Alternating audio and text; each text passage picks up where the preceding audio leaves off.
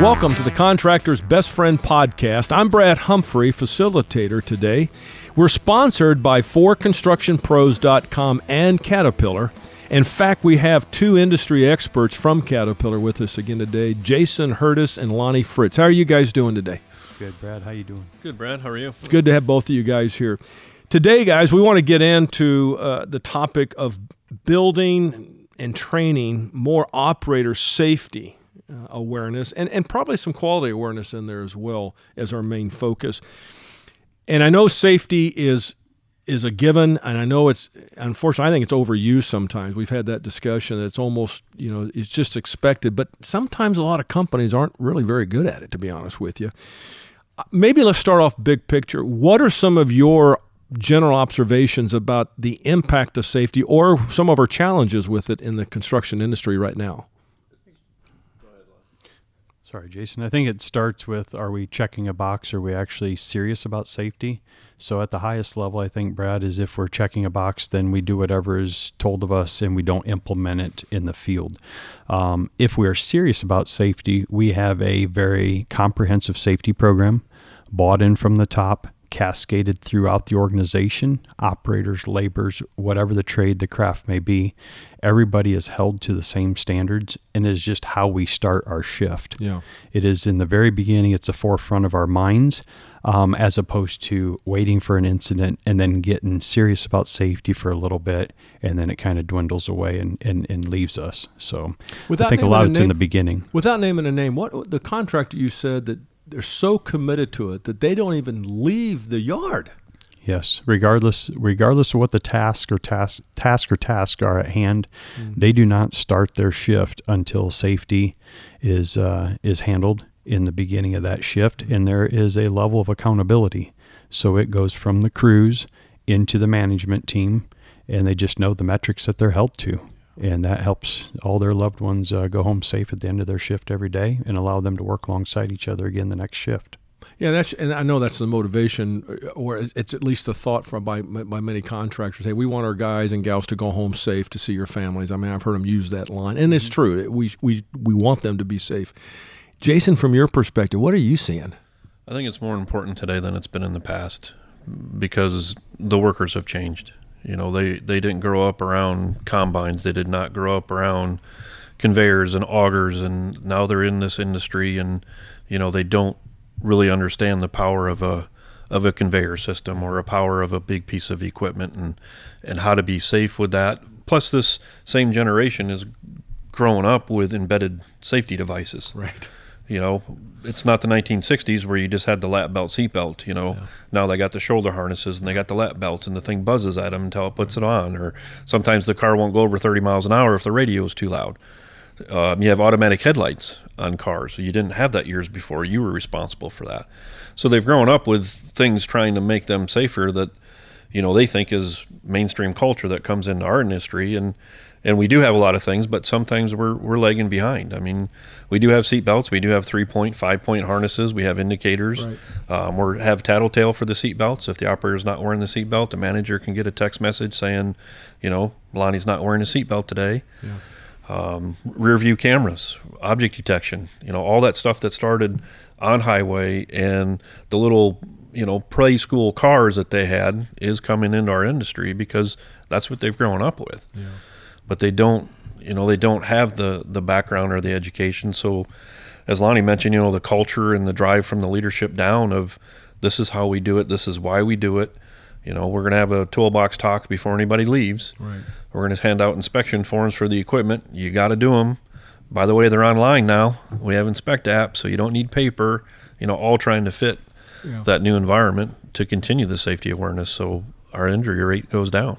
If you're listening to this podcast, what I don't want you to listen to is that we're saying that the tool talks, safety talks are just blasé, just go through them. In fact, just the opposite. And because the numbers out there aren't very good, quite honestly. Again, there's more construction going on right now than we've had in a long time. So you got more people actively working, you're going to have a few more accidents. I get that. But what we're talking about here is having the right culture, the right leadership. Let me go more to equipment for just a moment. I mean, you guys are the experts. You guys are industry experts on this stuff. And obviously with Caterpillar being so committed to technology and improvement, and that kind of stuff, where's Caterpillar at on safety on their own equipment? I mean, how would you guys address that? We spend millions of dollars on research on incline of ladders and stairs and handrails, and then we have automated systems like driver safety systems where if you blink too long, we're monitoring that and we'll alert the operator to wake up or shift. If they're looking down at their cell phone while they're operating a piece of equipment, we can derate that piece of Get out of here. How do you do that one? Is that technical confidentiality stuff? No, it's all based on where your eyes are at and how you're paying attention. And, wow. And then they can differentiate between, I'm a long blinker compared to you that's a short blinker, for example. But if your eyes are shifted and not looking where they should be looking for an extended period of time, we take that as so the guy that wears contacts on a dry day is really up a creek without a paddle. Is that what you're saying? Slow down the blinking. Is we've had people try different tints on sunglasses thinking they could get around us, and you can have the darkest tint sunglasses and we can still detect where your eyes are looking. I did not know that. That is really cool. What else are we seeing that Caterpillar is really, and again, I'm not talking about futuristic inventions, but what is that? I know you guys are committed to it, but what is going on? What are some of the features that we might even see on a piece of equipment today that we didn't see 10 years ago? Yeah, we have the very simple from just the contours of the hoods, right. Just giving greater visibility from the cab, getting rid of the exterior rollover protection systems, integrating them into the cab. Next generation D6, D6XE is the latest and greatest on getting rid of those obstructions. If you look at the next generation excavators, 2D E-fence, you can set those parameters like E-swing. You work along a barrier wall, live traffic on the other side of the barrier wall. You do not want to swing into the live traffic, obviously. You can preset those parameters, and that machine will not swing outside of those. Again, we've talked a little bit about wearables in a previous podcast. You kind of look at a labor that went from looking like he or she was headed to the beach to the one that today looks like a superhero. And what I mean by that is I have had rakers on asphalt crews that start with Velcro shoes, no shirt, and shorts, and that ended up in pants, a shirt to cover their shoulders, a vest, safety glasses, and now we're configuring them with RFIDs. So we've literally went from the beach to the superhero. That's awesome. And it's all in good faith and trying to keep them safe as possible. Yeah. The industry, being construction, is known to be the highest risk, if not one of the riskiest out there. So why aren't we one of the most proactive in safety and try to head that off? We could really drive those numbers down, again, by culture, buy-in, training. Mm-hmm. A lot of opportunity there, Brad. And it all leads to emotion value and dollars. Yeah, and for those of you that are listening, for the owner or the senior leader in charge of budgets and cost, obviously, you know that the safer the company is, the lower their mod rate is, which means we're going to pay less in insurance, yada, yada, yada. So they've made it, insurance has almost forced us into this. And it's obviously a philosophical question to wonder if insurance didn't really impact this, how much commitment would there be? But it's still the right thing to do. Yes, it is. It's still the right thing. And we're seeing more customers in the industry actually putting it in the specifications of what you shall have on to work on their sites. And that's growing, isn't it? Yes, it is. Yeah, because I've had more and more customers talk about that now than 5 years ago. I didn't hear that much about it. It's definitely a trend. Yeah. Even for us as contractors, we used to be able to slide underneath the radar with a lot of companies. Well, he's a contractor. He's only going to be here for an hour or 2 hours. That's not that way today. No. I mean, they're stepping on your toes to see if they're steel-toed shoes, and you have to have the right type of safety vest, breakaway. We want yellows or oranges, hard hats. I mean, they're getting it. Well, the big job sites are even crazier about you brought up hard hats. The color of the hard hat designates who you're from. Who you are, your it's a big level deal. Of experience. It's a big deal. And if you have an emergency or a crisis on the job site, you can't be guessing who's who in those kind of situations. Actually leads into a nice. Let me ask you another question. Do you think it's important to have a designated safety director? Isn't safety everybody's business?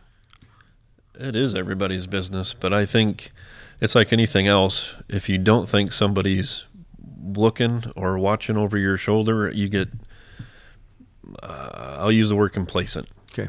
But you're right. It's everybody's job to do their job safely, to ask questions. But I think if you have the culture where you have a safety director where, this chain doesn't look right, if I can take it to somebody and they agree with me and say, yeah, let's replace the chain, I think that just goes to help your overall culture. Whether that's a dedicated person like some companies have, or Brad, I've been companies where, hey, it's the pit foreman and he's also the safety director. Well, it's kind of funny you said that. I developed something in my own business years ago, and then I've taught it, through courses through the years, called the star concept. And you put the foreman, in this case, in the middle of the star, and you have 5 points. And if the crew's large enough, you might have we call them safety coordinator, a PM coordinator, a quality coordinator, 4 or 5 different roles. And in some cases, we might have paid those individuals an extra, nickel or quarter an hour kind of a thing. But the safety coordinator wasn't, and you brought this up, they weren't responsible for your life, but they were responsible to make sure that everybody did have a hard hat. That if you needed gloves and you didn't have a pair, you went to the coordinator. I didn't want people going to the foreman for everything because he or she is trying to run the crew. But it worked. And what was so funny was when you said that, I thought of 2 or 3 guys that we had in those roles over the years. The guy that complained the most about safety, we made him the safety coordinator. So it shut him up, but it also gave us a little bit of a head start. So I really appreciate you sharing that. It may not be a fully dedicated paid position. And I don't know when that right time is to hire that full-time safety director. But I think when you start pushing 30, 40, 50 employees, you might be looking at somebody that's going to pay a lot more attention to that than just hoping that everybody's taking care of themselves. I think it could be a number of employees. I think it could be the type of contracts that you have. Bingo. Yeah, you're right. That may be driving that. If you're what type of work you're doing. Type of work. I mean, if you're a landscaper, that's a little bit different than if you're doing commercial buildings, or if you're doing heavy highway, or if you're regulated by OSHA or MSHA. So I think that's good. Yeah, some of that's can be governmentally regulated too, based on number of employees. We've talked about certain clients of our clients, in the construction industry, requiring certain on-person technologies to work on their site. So some of it is dictated to the industry in telling them you shall have a safety director. I guess I kind of look at it this way, Brad, is there's a chief financial officer or somebody in charge of the money. That's right. But we as the employees, we're all responsible for contributing to the bottom line. Right. So somebody's got to orchestrate the band. That's good advice. Okay, for both of you guys, because you cover such a wide range of equipment for Caterpillar. When a contractor gets a new piece of equipment, are we literally going over? And it's probably the dealer. I'm assuming it's the dealers that are going through this, of course. Do they really spend a lot of time on the safety aspects of that equipment? Yes, they should. Okay, so it's not just operate. We train them to do that, and we have YouTube videos or some access. We have YouTube videos. All of our equipment information, is set up with machine performance, safety. What are the safety features on this machine? How do you use them? It's covered in the operation manuals. It's covered on YouTube videos. Again, so they can get that through dealers. You guys, what are some of the other? Go to your website for that kind of download stuff for access. There's a whole Caterpillar Safety Services as far as the services they provide, the different technologies on our machines. There's available in our marketing materials under a special safety section. Again, leveraging our dealer network with the experts there for training and pointing out those safety features because they've all been trained through Caterpillar experts. Yeah. And again, the digital world of the YouTube videos. It's all free. I mean, it's actually, it's there for it. We're trying to benefit our people. Free knowledge. Yeah, and we have it for different disciplines too. I mean, it's not just the operator or the foreman. It's also service techs and the customer techs on, how do you safely de-energize a machine? And now you get into electric drives and you get into voltage. Well, how do you safely work on those? And all that information's available. Awesome. You guys are really complete. Let me ask you one last question before we close out.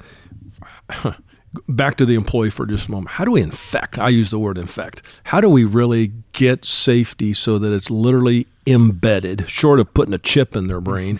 How do we embed that? Because what scares me to death is we have a lot of enthusiastic people that when they do come in, but they've never been in construction before.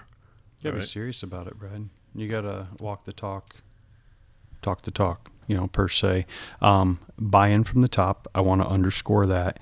But at the same time, we have to allow resources. If you're asking, dictating per se, here's our safety culture, here's what we ask you to follow, and you need to start your day with a toolbox safety talk. But you're out there as a manager wondering why all the machines aren't up and running at the start of the shift. You need to allow safety to take place first and then go about the actual execution of the project. So I think that's a lot of it, Brad, is giving them the resources. And that's not just the paper the toolbox talk is on, or tossing them an iPad that has, or any kind of tablet that has that content in it. Right. It's also allowing them to physically execute and deliver the safety message, the training, the personal protective equipment. And oh, by the way, when the owner walks out onto the job site, he or she shall be wearing work boots, full-length pants, no exceptions, vest, glasses, etc. Hard hat if that's your policy. Yeah, no exceptions. I think even for the contractor that's listening right now that shows up to the job site, especially if, it doesn't matter what day it is, you or someone that knows what they're looking for needs to take a quick, a little site visit, make sure that the things you thought were supposed to be there are still there, and things that have changed overnight. Because you know as well as I do, some of the parts of this country gotten rainstorms like, out the wazoo this spring. And I've actually had several clients that actually had sinkholes that showed up on their job sites. And that's not funny, because you get a guy that was just here yesterday, looked like everything is fine. And boy, he's off he's off in one of your pieces of equipment, goes into that sinkhole. We got some real problems. Thank you for the information, guys. This has really been a worthwhile, hopefully an educational session for you too that are listening. Again, thank you for your time. If you're interested in other podcasts, if this is the first one you've listened to, go to forconstructionpros.com and subscribe. And have access to all of the other. It's really easy to sign up for it, but you get access to the other podcasts. We've got a bunch of them out there on different topics. Thank you for listening, and put safety to work for you. Be safe. Think safe. Thank you very much.